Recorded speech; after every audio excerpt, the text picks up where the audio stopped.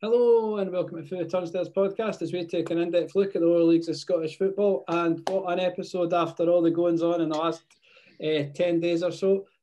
The Holy Trio are back, joined by James and Muzz. How are you, gents? Fantastic, how are you? Getting over the events of the last few days. Muzz, you're probably more of a nervous wreck than me. Yeah, I've been loving it. Unbelievable. Keep up with everything. So, yeah. Thank you very much for joining. This week, just one episode. Within it, we're going to capture the League 2, League 1 and Championship playoffs. So rather than individual episodes, just one bumper one this week. If you're watching YouTube, if you could do us a massive favour and like the video and subscribe to the channel, that would help us massively. If you've not seen last week's ones and you want caught up in the first kind of semi-finals or first legs of the playoffs, well worth checking them out. Some good conversation in the comments and stuff as well, so well worth a look. So before we get in about it, Muzz, got a journeyman for us? Yeah, welcome return of the journeyman. I haven't had it for a few episodes. Thought I'd bring this one back in now. I'm going to reveal the username of this contributor, and I want you to think hard and guess what team he supports. No clues, okay? So his nickname is Wraithy.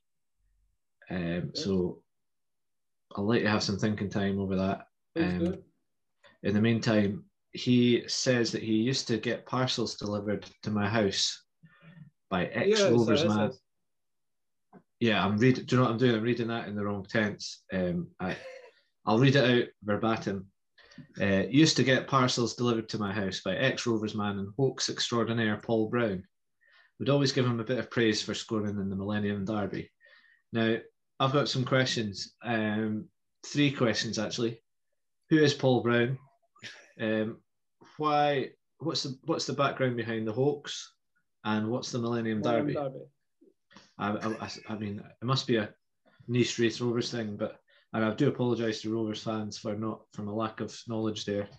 But I'd love somebody to fill me in on those details. To be fair, what a 48 hours for Raith fans having been capitulating against Dundee, and then second, you have a pop at what is probably undoubtedly a cult hero in Paul Brownie Brown. Well, I think the accolades I've been dishing out to Raith week in, week out, I think I've got a bit of credit in the bank, to be fair. Yeah, absolutely do. And he delivers parcels, Brownie, does he? Apparently. Decent. So any Raith fans who want to give us the background, please do, comment section, or you can get us on Twitter at Turnstiles. Should have said at the start, if you prefer listening to watching, we're also on all popular podcasting platforms such as Spotify, Apple Music, etc. So there you have it, Journeyman Spot of the Week. Paul Brown delivering parcels, the hoax extraordinaire and scorer in the, I'm going to say one and only Millennium Derby. Sure. Till next, for the next 900 years or so. So, and about it then, Muzz, last we spoke, I think it'd been a rather dull 0-0 draw in the first championship playoff between Raith and Dunfermline. Raith obviously got through that second leg with a 2-0 win at home. Enjoyed your comment on Twitter about not knowing what was better, the finish or Regan Hendry's knee slide. I think Regan Hendry actually liked it as well, but perfectly timed knee slide, wasn't it, as a celebration? Yeah, it was beautiful, and the sort of half turn into the hug as well. It was seamless. Yeah, that was it. I heard. I think it was Derek Ferguson on the radio saying that he fancied Dunfermline for that one, but he didn't really give a reason. He just it was more of a hunch, and it was fair enough.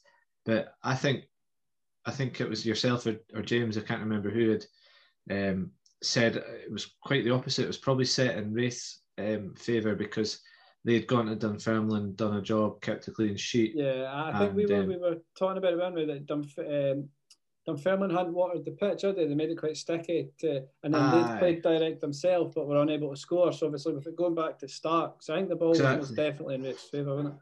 Yeah, Raith had kind of ridden that storm. Dunfermline had done everything to get at them, and they managed to get away with a 0-0. So it was all set to me for a Raith just kind of to go right at them at home. So and Dunfermline season, James, seemed to whimper out a wee bit. They were in strong position, weren't they? Because we were talking about the potential for them to invest with the new owners and stuff at the start of the season. They were doing all right, kind of middle to kind of third of the season. But would you say Stevie Crawford can kind of say, look, I done my jobs, I got to the playoffs, would I go with it? How do you think Dunfermline fans, if you were a Dunfermline fan, what would your thoughts be?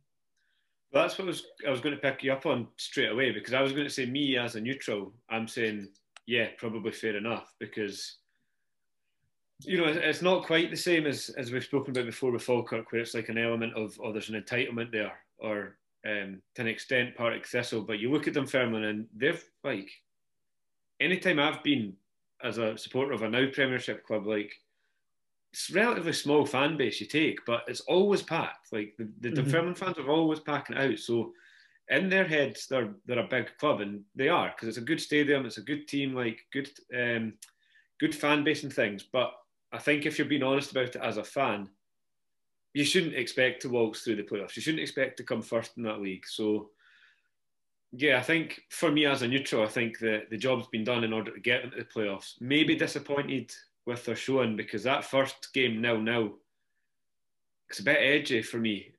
You want to go and set your stall out really straight away in that first playoff game. But again, on the flip side of that, you know, we're however many episodes into the season we are now, we're however many game weeks in, or game days in, because they've been thick and fast. But consistently we've been talking about Dunfermline being hard to beat, Dunfermline keeping clean sheets, Dunfermline being, you know, stodgy at the back. And it's always been about Wraith attacking. So we've never really been given either team their dues in terms of, oh, Dunfermline, so hard to break down, but they're just going to score goals by you. Mm-hmm. We've been like, Dunfermline are a defensive team. So almost you have a defensive team against an attacking team. It's like there's an element of they are going to cancel each other out. But to answer the first one, for me as a neutral, I think, I'd be disappointed that Wraith have pipped us, because I don't know how many people outside of that Wraith setup would imagine them doing that well in the league.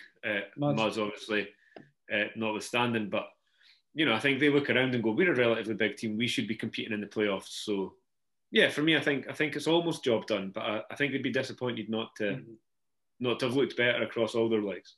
Rivals as well, aren't they? So they'll not be happy with that defeat. And Muzz, it seems as though, obviously we now know Dundee turned Wraith over 3-0 in the first leg, but is that those last two games of the season have almost kind of cost you? The last two games of the league season, where they got beaten by Dundee 2-1, and they then lost 4-0 to Hearts. Now that's what's cost them second place. And they were saying at the game last night, generally the team that finishes third very rarely actually goes on to make the final. So Wraith will be kicking themselves about it that they didn't manage to secure second, which would have meant like 10 days off to prepare for this, because Dundee looked like they'd done their homework last night, to be fair to McPake. He looked like they knew how to play it. Yeah, definitely. I think that with the games coming thick and fast as they have been, that any chance to take some extra time off would have been vital. Though, having said that, Wraith Rovers have got a really big squad. They've got a strong squad. Maybe a bit tight at the back, but midfield, forward players, they've got a lot of opportunities to rotate and things like that. But when you're in these kind of games, you want your strongest team available, and you want them as fit as possible. So it's like they've just kind of run out of steam or something at the very last hurdle.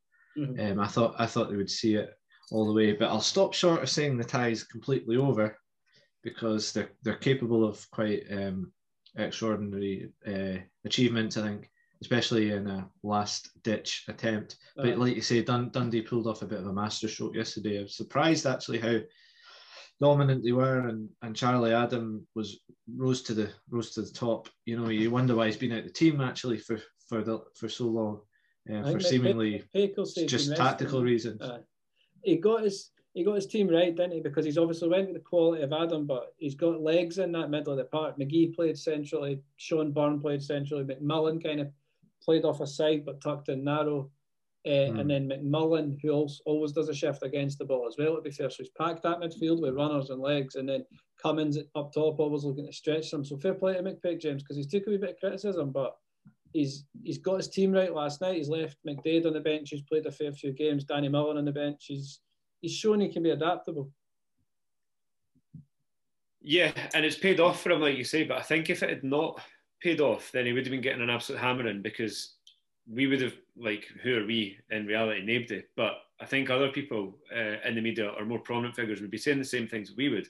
we've been criticising for not having a steady team for that long, and now he's maybe chopping and changing. So if Adam's not been consistently in, and all of a sudden he chucks him in and they lose 3-0, everyone's sitting going, well, why have you put him in out of the blue? Like, why is he not been playing and all of a sudden he is? So it's a risky one, but perhaps having that 10 days off, like you're saying, it gives you that time to do some homework.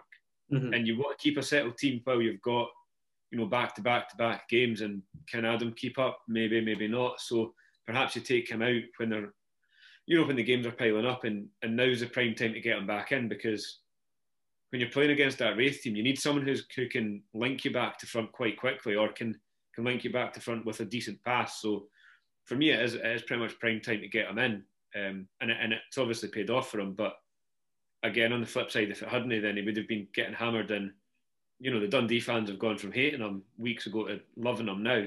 Mm-hmm. That hatred, you imagine, would be tenfold if he tried things and they didn't come off. So it's not an enviable position, but he's taken his risks, and they've done well for him. I think tactically, you're right, Andy. He did get it bang on, like flooding mm-hmm. that central midfield area with defensive-minded midfielders against Wraith, and that's the real heartbeat of that Wraith team. Mm-hmm. To do that, it was almost like it was like a Christmas tree formation, almost like a 4-3-2-1. Yeah. And you've got James has nailed it as well, with the ability, like Charlie Adam, to shift that ball in transitions, like right to the front. And with Cummings, you've always got a goal threat. So I think I saw a stat that they've not actually lost a game since Jordan McGee's played in that kind of box-to-box all season in the middle of the park. But again, that was a decision he got slaughtered for when he was making it. Mm-hmm. Like, how can you drop Adam, but you're going to put McGee in? But mm-hmm. like you're saying, he's there. And Sean Byrne took a bit of flack because can he play in certain like 2-man midfields, 3-man midfields? But he's everything that you said they wanted, and Muzz has just said they wanted: runners, tacklers, not quite defensive minded, but he'll do the dirty defensive work for you. Byrne almost played advanced to this to Adam and McGee, didn't he? And that was obviously a latch on to Hendry to stop him playing. So Byrne, like in possession, Byrne's not the most kind of effective on the ball in there, but against the ball, he's the one probably in that midfield that you want getting after Hendry. So like you say, that he's set it up perfectly. Obviously, the plan: latch on to Hendry early, stop him playing out, get runners down the sides with like McMullen who can match fullbacks, McGowan, and then obviously McGee just kind of tidying up the likes of Matthews and support for his centre halves. And McGee actually showed his flexibility later in the game when Fontaine's went off. Looked like a wee bit of a hammy. He's actually went in at centre half. Max Anderson's come on, and he's obviously got the assist for the goal. So looking rosy in that Dundee camp. But like you say, Muzz, an early goal for Rafe, and it gets interesting, doesn't it? Yeah, I just wouldn't rule it out at all. But it's going to be an uphill struggle, and McGlynn keeps playing ruling out this thing like we're still trying to avoid. I think he was saying that going into the first leg there, he was still saying, "Oh, we're just trying to stay in this league and stuff like that." You know what I mean? So they'll be playing it down, and I can understand maybe taking the pressure off the players, but I think privately, I think he'll be disappointed. I think he would have seen this as a chance. See, before we move on to League One, you've kind of become a Rafe expert, Muzz.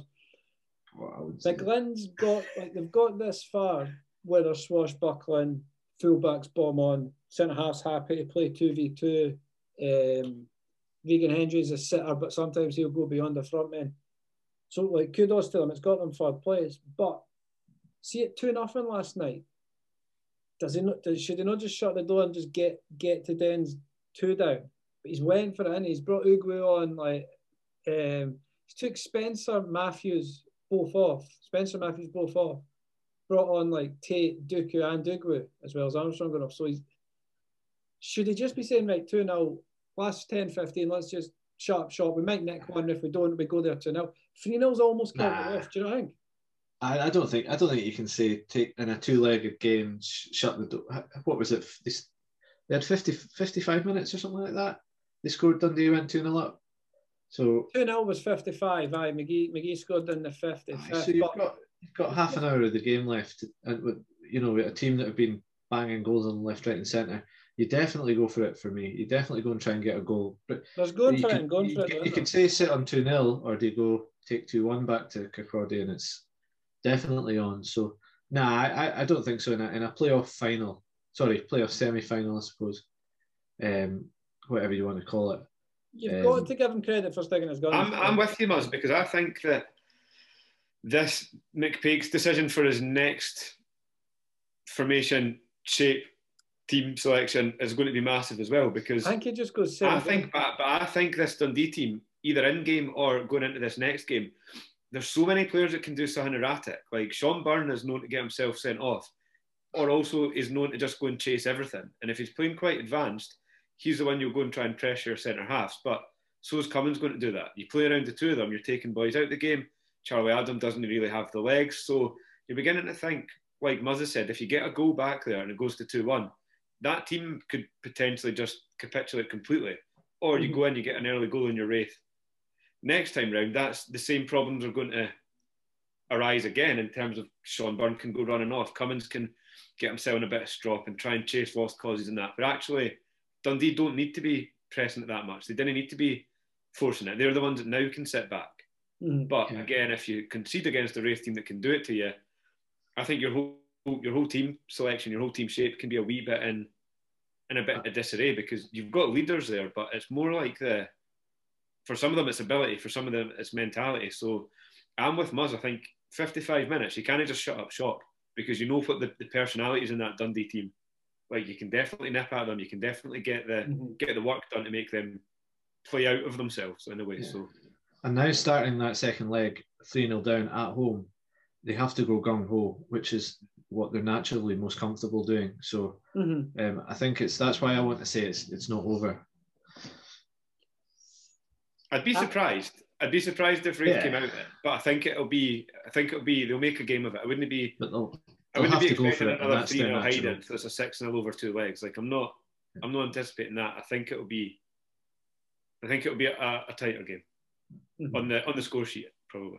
So we see what happens then, and obviously the winner of that will play either Ross County or Kilmarnock, which is yet to be determined. But come Sunday, before we move on, just to consider the teams coming down, I'm almost contradicting myself in my head, but I think I've done myself out of it. My question is, when you'd mentioned that the teams in third and fourth rarely get into the finals, Andy, do we think momentum plays a part in teams going up and coming down from that Premiership final? So, like, in my head, I'm considering the fact that Premiership teams that are coming down are getting themselves almost in a slump, because it's like the negative momentum. Whereas a team like Dundee, if they can go out and do another 3-0, they're getting themselves that positive momentum coming up. But then if Wraith win it, they've come off of 2 games before the playoffs where they've lost, draw against Dunfermline, a loss against Dundee. Their momentum's all over the shop, which makes it a bit tighter. Or do we think it's just momentum goes out, form goes out, it's just final time? I think it's down to quality, because you look at it, there's only twice, is it not, that the Championship teams actually come up. Whereas if momentum was such a big factor, you'd think it would almost be flipped. But I think it's only Hamilton, like 7-8 years ago, and Livingston that have came up through the playoffs. I just had an absolute mind blank of who the final was. Or there wasn't one because of COVID. I was going to say, who was it last year? But I think there's only 2 teams that ever came up through the playoffs. And I think both. Because Rangers toiled as well. Motherwell, that was in. Morsney went off his head. And it was Hamilton when Hibs went down, wasn't it? When Hibs went down, yeah. So there's only 2 teams that went up through the playoffs, and I think they've both finished second. So I think that tells you everything you need to know. So I think it's probably 50-50 when the time comes round. So we'll know for sure on Sunday, A, who's making it out of Wraith and Dundee, and then B, who's playing out of Kilmarnock and Ross County only need a point, don't they, away at Motherwell? So, and Kelly need to win and hope County lose. So it's looking like it's going to be Kelly. Is it Kelly Hamilton, is it not, with an 18-goal difference? That could be a big split of that. That could be a huge game. Hamilton needs more goals than they've ever done before. Kelly could rest a few players as well with the big game in mind. So then moving down that same table, you feel for Montrose, Muzz. Last kick of the ball, I was at both. And to prevent penalties, wasn't it? Yeah, I was at both legs, and talking of legs, I think it was Cammy Ballantyne's that went through, that McGuffey popped it through, and then he's, in my opinion, and I was right flush with it, along the edge of the box, really.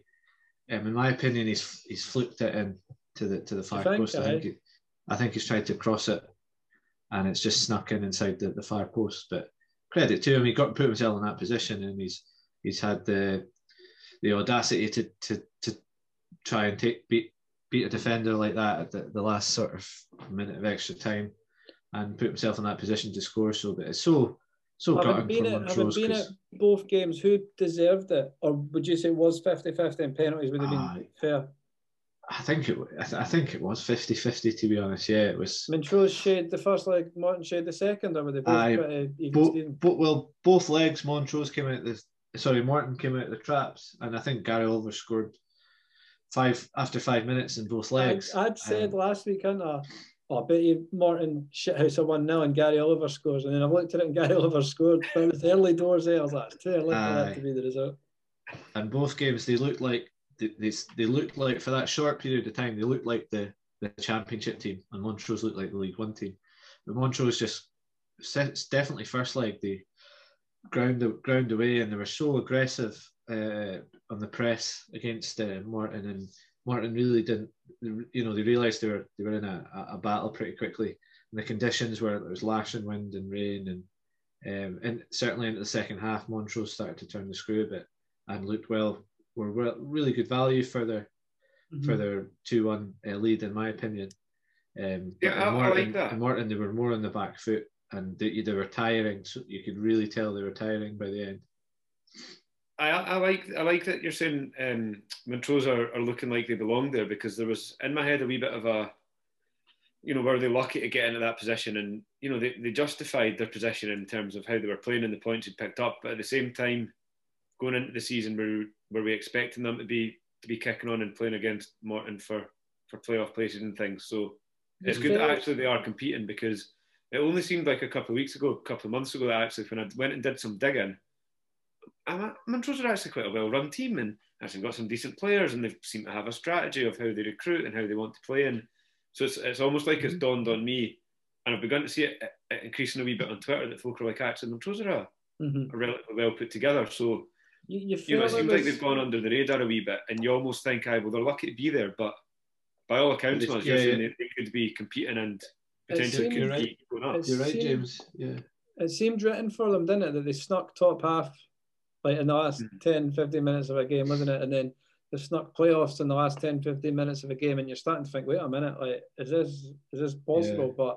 But this is what you think, are they there just to make up the numbers, and just by chance they've got in there because other folk have not done what they've done? But it sounds like, I don't know, do you think they'll mount a challenge again, or a similar season next? They've gone straight to sign Mark Watley from Arbroath, 2-year deal. So I think they're. James is absolutely right. They've been a quiet work in progress for a couple of seasons now. They maintained the large majority of that squad to build on from the impressive season last season, and it was last minute, and it was fortuitous to an extent that Airdrie were able to beat Falkirk so late, and it just nudged, and Montrose did the job against Partick. We talked about if Partick hadn't rested so many players, would have been able to get that result. But it doesn't matter. It happened, and it nudged him into that position. And then against Morton, they've come out and just made a massively good account of themselves. Morton looked not a lot. They looked like a good League One team, to be honest. But they just got that wee bit more cutting edge with guys like individuals like McGuffey, Nesbitt, that can just make a wee bit of a difference at crucial times. But there was not a lot in it, both legs. And like you say, that moving to strengthen early with Watley, it's interesting teams start doing their business. We'll probably touch on that in the next episode, because there's business to be done, isn't there, across the board. And I see Inverness as well have announced John Robertson as sporting director, and they're on the lookout for a head coach. So there's obviously things changing there. I heard allegedly Neil McCann turned down Falkirk, didn't he, because he's going somewhere else maybe in bits and bobs. So it's getting... Well, Dodds was on the radio. Billy Dodds is saying McCann's got something else lined up, so he's not taking the Inverness job. He's got other commitments. Well, I think that's the same reason he turned down Falkirk. So are the other commitments TV, radio, or are they, I am away to Queen's Park? Well, any other teams that are Morton, anyone else that's got a job going? Well, you'd imagine, obviously Falkirk's going, Queen's Park's going, Allo's going, Inverness is now going. You'd imagine potentially. McPherson's gone, Morton. That'll be the end of the season. Down, I think McPherson's only here till the end of the season, is he not? I thought it was just a short time. Initially, so it's all go, and maybe if depending who comes down from Prem, like Does Tommy Wright really fancy Championship if they come down? John Hughes is only signed on to the end of the season. Does he fancy Championship, or is he? So this is some things to talk about. Then another one was talking about a slow burner, Airdrie. They were hot and cold at the start of the season, but they're absolutely flying now, aren't they? Yeah, I think there's one major reason for that, and I think a lot of the fans are in agreement that the addition of Kyle Turner has been pivotal and really spurred on their season. One player, Paul Payton as well, coming in. Just that balance they've added in midfield of Payton being able to sit and radiate composure around him, and Turner box to box. Went off early last Gallagher's night, didn't he? Or Tuesday night. When was it? Tuesday? Payton, I think he's taken Payton's taken an injury. Is he back for Martin? He might be back, but I think Kyle Connell's he's out of the equation because it's concussion. I think it's concussion, but Payton might make it. But there's a lot of other things falling into place at the right time for Airdrie as well. The back of four have remained solid for most of the season, and they've got the guys like O'Reilly and Carrick and Thompson coming off the bench. These guys are keeping Walker as well. The fabled Thomas Robert on the bench. I was going to say Sabatini, who's not done anything wrong, just has been muscled out of that team. Does it sum up Scottish football hype train a wee bit, James? That 1 minute Thomas Robert's the next best thing since sliced bread. He's training at Celtic. He's pushing for a move, and I can't remember the last time he started a game for Airdrie. And who have since kicked on since. I'm not saying it's because he's come out of the team, but the hype train can catch you, can it? But it can also drop you off pretty sharp as well. Is it just by chance that it's winter transfer window and Celtic are embroiled in, their own affairs overseas, and Celtic are in a bit of toil, and all of a sudden someone goes, but there's a class little young player in League One that might be coming to us, and all the Celtic fans are like, oh, all of a sudden let's talk about this guy, and all the fans of other clubs are like, he's he's class, and all of a sudden everyone forgets what happens overseas. So there's a definite spin factory going on at some of these big clubs where it's just like, this guy sounds fancy, scored a couple of wonder goals, get him in for a trial, and what else is he doing with sitting in Airdrie? I think whatever agent's behind him as well is probably partly responsible for whipping up a bit of. Yeah, I remember there's just been plenty from the boy Matthew Knox, who was at Livingston, who's now, I think he's in Lowland League. He's signed for Tranent, I think. Is it Tranent? But he was constantly down with Manchester United, and he was constantly training with big clubs like that. And it turned out that he was certainly doing it. But every time he went, his dad was phoning the papers being like, I've heard this Matthew Knox guy's training in Manchester, fake voice and glasses and moustache. So he worked in the press doing that for Robert, it's like Andy saying, it's the spin machine, it's the hype machine, and yeah, he's a guy and he's a good player, but is he the next big thing? As far as I can see, it was the 1st of April he last started a game. 1-0 win away at Dumbarton. So he started one of the last 11. As far as I can see, I've just really checked quickly there. You wonder, James, obviously Stuart Miller, who was the director of football, what contacts well known in Scottish football, you wonder if he's left now, obviously, a while back. You wonder if he was the one that was maybe trying to punt Robert and hope for maybe getting some money. And so he was maybe kind of working the phones and kind of doing bits and bobs like that. And obviously now he's left, there's nobody to kind of do that, or it's not as much of a priority now maybe. So it's interesting. Yeah, because speaking to folk who folk we've had on or folk we've spoken to in the game, there's players going trial with other clubs constantly. There's players who move about. There's players who have deals organised where they take over someone else's contract, and players move from Championship to League One, and it just happens, and there's no money exchange. It's just we're paying them £500, now you're paying them £500. Then our workings at clubs is very interesting. Yeah, and no one's phoning up the papers, and there's nobody really from the rags spying outside clubs with their binoculars going, there's Thomas Robert going into Celtic Park with his Airdrie jacket on. There must be sandfish going. It doesn't happen anymore. There's social media, there's phone, there's contacts. So yeah, and it gives Airdrie a bit of hype as well. If you're in the upper echelons of Airdrie, you're like, oh well, we've got a player who's potentially moving for big bucks. And it helps you gather players in, doesn't it? So I'm thinking now though, looking at Airdrie, and I don't know Muzzie's thought, they don't they don't overly seem scared of anyone. They don't overly seem like phased by the games that are coming. It's just like, yeah, let's next game, and it's just playoff game after playoff game. They've got, Muzz mentioned a couple of senior figures. They've got Sean Crichton, who's been through playoffs before, but for Dice, yeah, they don't seem to have anyone individually or as a team who are overly phased by, this is a big game. It's more just like, well, it's just another game. Let's go play. I'll double that question up, Muzz, with also by saying Airdrie fans won't thank me, but the hype train should probably be starting about Callum Gallagher anytime soon. Yeah, he's definitely hit form at the right time, and you know he's scoring vital goals as well. So it's Ali Roy, who before, if you're going way back to the start of the season, the pre-season, he was on fire. I was at the game actually when he'd done his shoulder, the kind of wrist or whatever he did, when he's went into that board in at the back of the pitch. That's wrote his season off just about it. Took a nasty knock in that game. That like Gallagher back in, and he's just there. He's always in about the goals, and it's not just the goals he brings. It's his runs, his off the ball movement that drags defenders around. You know, his movement, his near post runs, his link up play as well, and his attitude's just first class really. And he's always somebody that's never really. He can go through a game, he can be quiet, but he's never really out the game until the whistle's blown, because he's somebody that can just pop up in the box with a vital goal. So, James is right that, you know, they've got nothing to fear. Let's remember they finished 2 points behind the winners of that league. So, and you're talking the Partick Thistles, there's Falkirks in there, there's big boys in there that they're mixing with quite happily. So Martin, you know.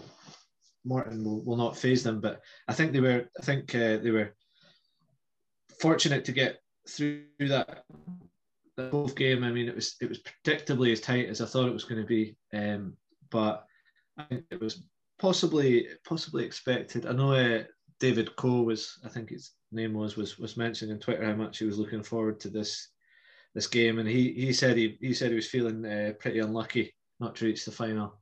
And I think he can be justified in saying that. They lost their key player, Megginson. I was going to say, can he? Because they've lost Megginson, who's obviously a goal machine for them. But in the same game, Airdrie lost Payton after 6 minutes. Kyle Connell came on for him. He's then went off injured. So both teams kind of suffered. Yeah, but I sympathise with him with the 94th minute goal, obviously. But injuries kind of part and parcel, aren't they? I think I think that's not. I think Airdrie, we just talked about the squad depth they have. They have coverage for some of these players, but Mitch Megginson has been like the person who's spearheaded Cove for the rise up the leagues, which is something that they need to address, because they need to fill that squad out a bit. Aye. Did they not take a bit of a dip earlier in the season with Megginson? When he was out, true. So has that done them in? Perhaps he's maybe feeling a bit aggrieved that they've been done in. I think at the start of the season where they could have picked up more points, but again, at this level of football, you can't afford just to be we've got Mitch Megginson who'll score us goals, and you know, hopefully there's 10 other jobbers who'll fill shirts and run about for us. So, like I was saying, squad depth is going to be huge. Hearts have signed Logan because Shea Logan, because Cammy Logan's out getting games for Cove, and he'll get 10 or 15 games before the season's over. He's sat on the bench for every single one of them. He's well playing at Hearts, because he's at least got 5 games. Anyway. But I think Cove they've got like a nucleus there. They've got Fivey, Ewell, Scully, Megginson, top players. I think they could probably all play SPL. Aye. I think those guys could play SPL, but I think their defend. You know, the problem is as well with those midfielders aren't scoring, and also they don't chip in. Fivey like sitting off the game and that, doesn't he? And Ewell's the same. Like, he'll get it off his centre half, and he'll look decent middle third. Yeah. I'm interested to see how teams who have invested in the Lowland League who haven't done much this season, or if Kelty don't make it in, if any of those players are beginning to think, actually, you know what, I want to play, you know, senior level football rather than Lowland League. So will teams pick them up? Like, there's plenty of talent down there that could be going to flesh out teams like Cove, who have got, like Muzz saying, a strong nucleus, but maybe need some other sort of roundabout players, because we'll probably there's boys touch on that. who have joined in like outfits in the Lowland League, who have joined in projects, and that project will come ahead when it's Brechin versus. We'll probably touch on that what do these players then next do? Episode, because there's chat. I saw an interview with Stephen Bell at East Kilbride, but he's saying he might now go back to Thistle and sign for them now they've gone up, and he's been speaking to McCall and stuff. So we'll probably come on that in the transfer room. But it's a good point that you make. Boys like Austin, like you say, he knows he can score at League One level. If Kelty don't come up, is he going to be happy playing Lowland League when he knows he could be? Because he scored goals for his 5, didn't he? So.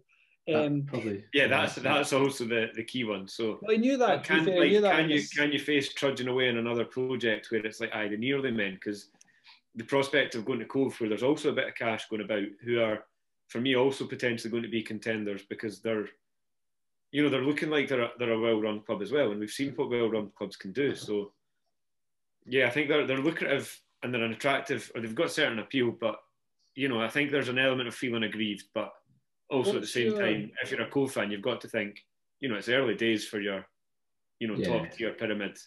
What's your prediction, James? So just looking at the fixtures here, just trying to work out when our next episode is. And I've been dodging recent episodes because my predictions have been terrible. And that's given me the fear. That's why I've not been on. Oh, we'll be back on before the second leg. So first leg, Airdrie Morton, what's your prediction? Just one leg, not to go through. At home. I've got it written down somewhere, but it's Airdrie at home. Aye. Yeah, Airdrie. I think Airdrie. We've spoken about strong team experience at home as well. I think that's it doesn't mean much with the fan situation, but it's just comfort, home comfort. I think Airdrie will pop them in the Astro. I fancy Airdrie. Muzz, what's your prediction for that first leg only? Agreed, Airdrie. Good. Astro could be a factor, actually. The Premiership ones. Given what I saw at Montrose. We'll be back on before the Premiership one. So that's boxed off. Championship, that's League One. So marching on to League Two then, Muzz. You did mention a 3-2. There would be a 3-2 in Elgin, Edinburgh. I fancied Edinburgh to go through. I think you said it could go either way. I took Edinburgh a canter. It was most definitely not a canter, but they're through, and I'm going to back them to go marching right through Dumbarton and into League One. But Elgin will be disappointed that so close yet so far for them. Yeah, I think my specific prediction was it would be 3-2 in Edinburgh and 3-2 up at Elgin, and it would be goal fest and nothing could separate them. And it was 3-2 in aggregate, so yeah, true.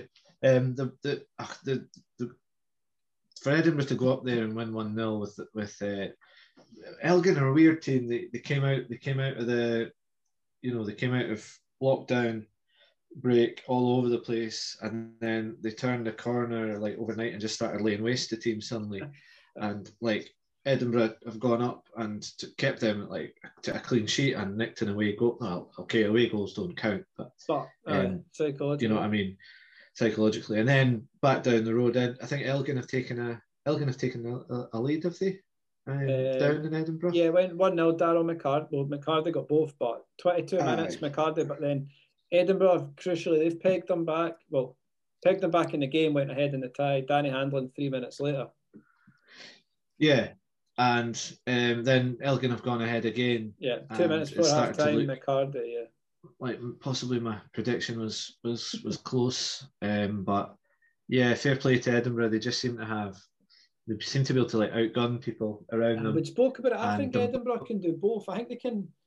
If you need goals, they've got attacking players. They'll get goals. But if they need to grind out a team or grind out a game or match you physically or whatever, they've got the ability to do that as well. Boys like Andy Black, Liam Brown, Josh Campbell, Jordan, a lot of legs in the middle of the park for them. Yeah, I think Dumbarton will be they'll be sticky for them. That'll be a real test. I don't think they'll have come across such a defensively resilient team, apart from maybe Queen's Park, all season. So I think that was going to be tight. You like Dumbarton. How did you? Are you happy for Dumbarton? Obviously, that they've managed to win it. Stranraer, Rory Payton, who's been good all season, missing that penalty.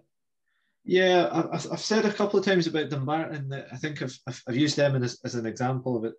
Dumbarton could have, like Stranraer did in League One last season, they went down, but we're not like a bad team. They were not miles away from it. They went down playing some good football and looking like a half decent League One outfit. And I thought the same fate could have met Dumbarton. They could have ended up, or they still could end up going down, but not being terrible by any means. Do you know what I mean? But just maybe not having enough cutting edge in forward areas and things like that. So if they did go down, I would feel sorry for Dumbarton, because they punched above their weight, or they certainly punched within their means. They've done as well as they can, and whilst not being at times awful, they've had one outfielder on the bench and no keepers and all sorts. Exactly, yeah. James, say Dumbarton come down, that league. What league are we talking? League 2 is going to be sticky in it next year, because you say Kelty come up, you've got Kelty, you've got Forfar, you've got Dumbarton, you've got Stranraer, you've got Elgin, you've got Stirling Albion, Steny, who look to have been doing business again. We'll touch on that. They've released 18 bodies or something, with 7 lined up, 2 players from the Championship or something. But it's going to be a sticky league, isn't it? Yeah, and I don't think they will come down Dumbarton, but if you're saying say they do you see them beating Edinburgh? In your head, you're almost going, are they the runaway winners? Not to the extent that Queen's Park are, but are they then sort of by proxy the team to beat? Because Stirling Albion were unlucky to lose out to an extent. Partially their own undoing, but partially I think a bit of naivety and inexperience. But if they can strengthen themselves and they get rid of that naivety and inexperience, they build some experienced players. Kelty, if they manage to retain some of the players we've just been talking about playing at the league above, they'll be a force to contend with. We've called, or certainly I've called Dumbarton the sort of the nearly men many times, because they've got players who could have been so class. Do you see them beating Edinburgh? No. Yeah, but for me, because they do have these players that could have been playing previously at a higher level and are actually, for me, quite a good team. I think they've had a bit of a dip and a bit of a wobble when they've had that goalkeeper incident of loans getting recalled and then signing boys, and then Chris Smith actually disappearing because he can't play football anymore. And for me, they've taken a bit of a wobble when they couldn't, which is condemned their season a wee bit.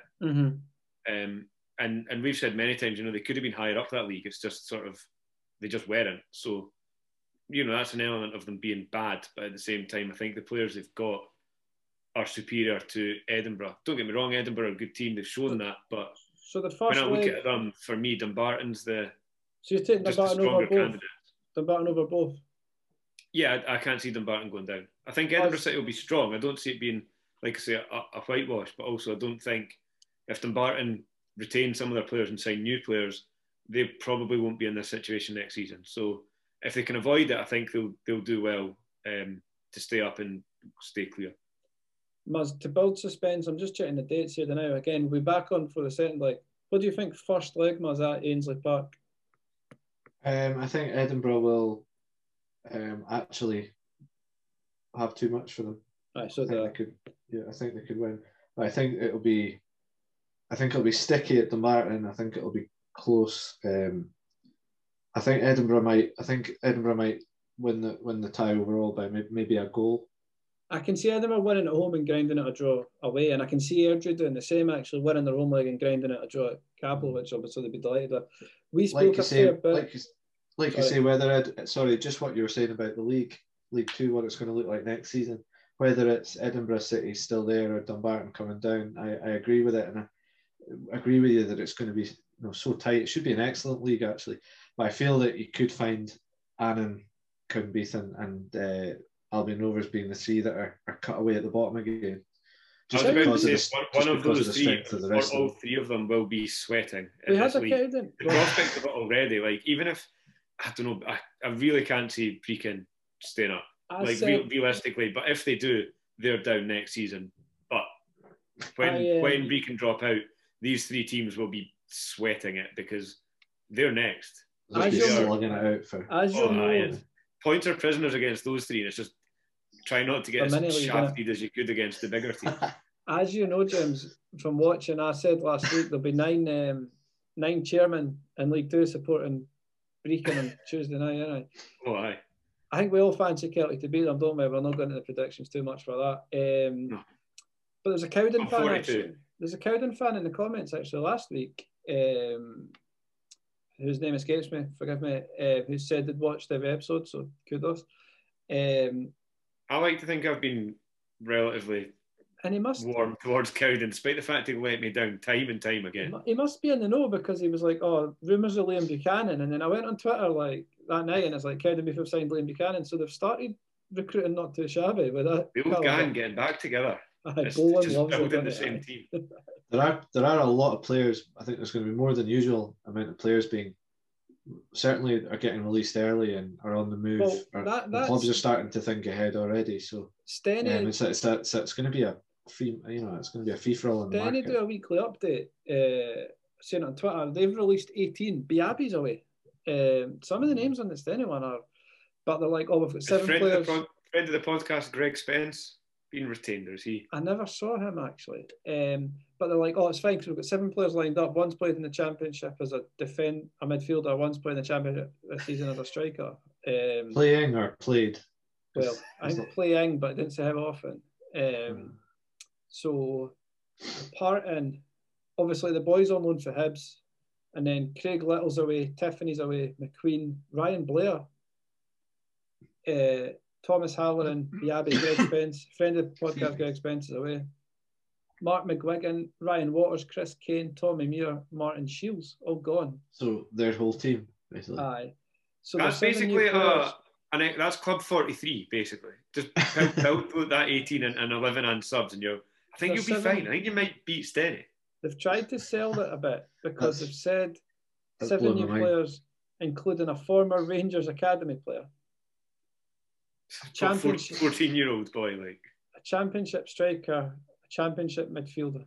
So we shall see. I think he'll bring a few from BSC, won't he? I think the likes of Ross Smith and that'll jump from BSC. But anyway, that's a different episode. So that rounds up.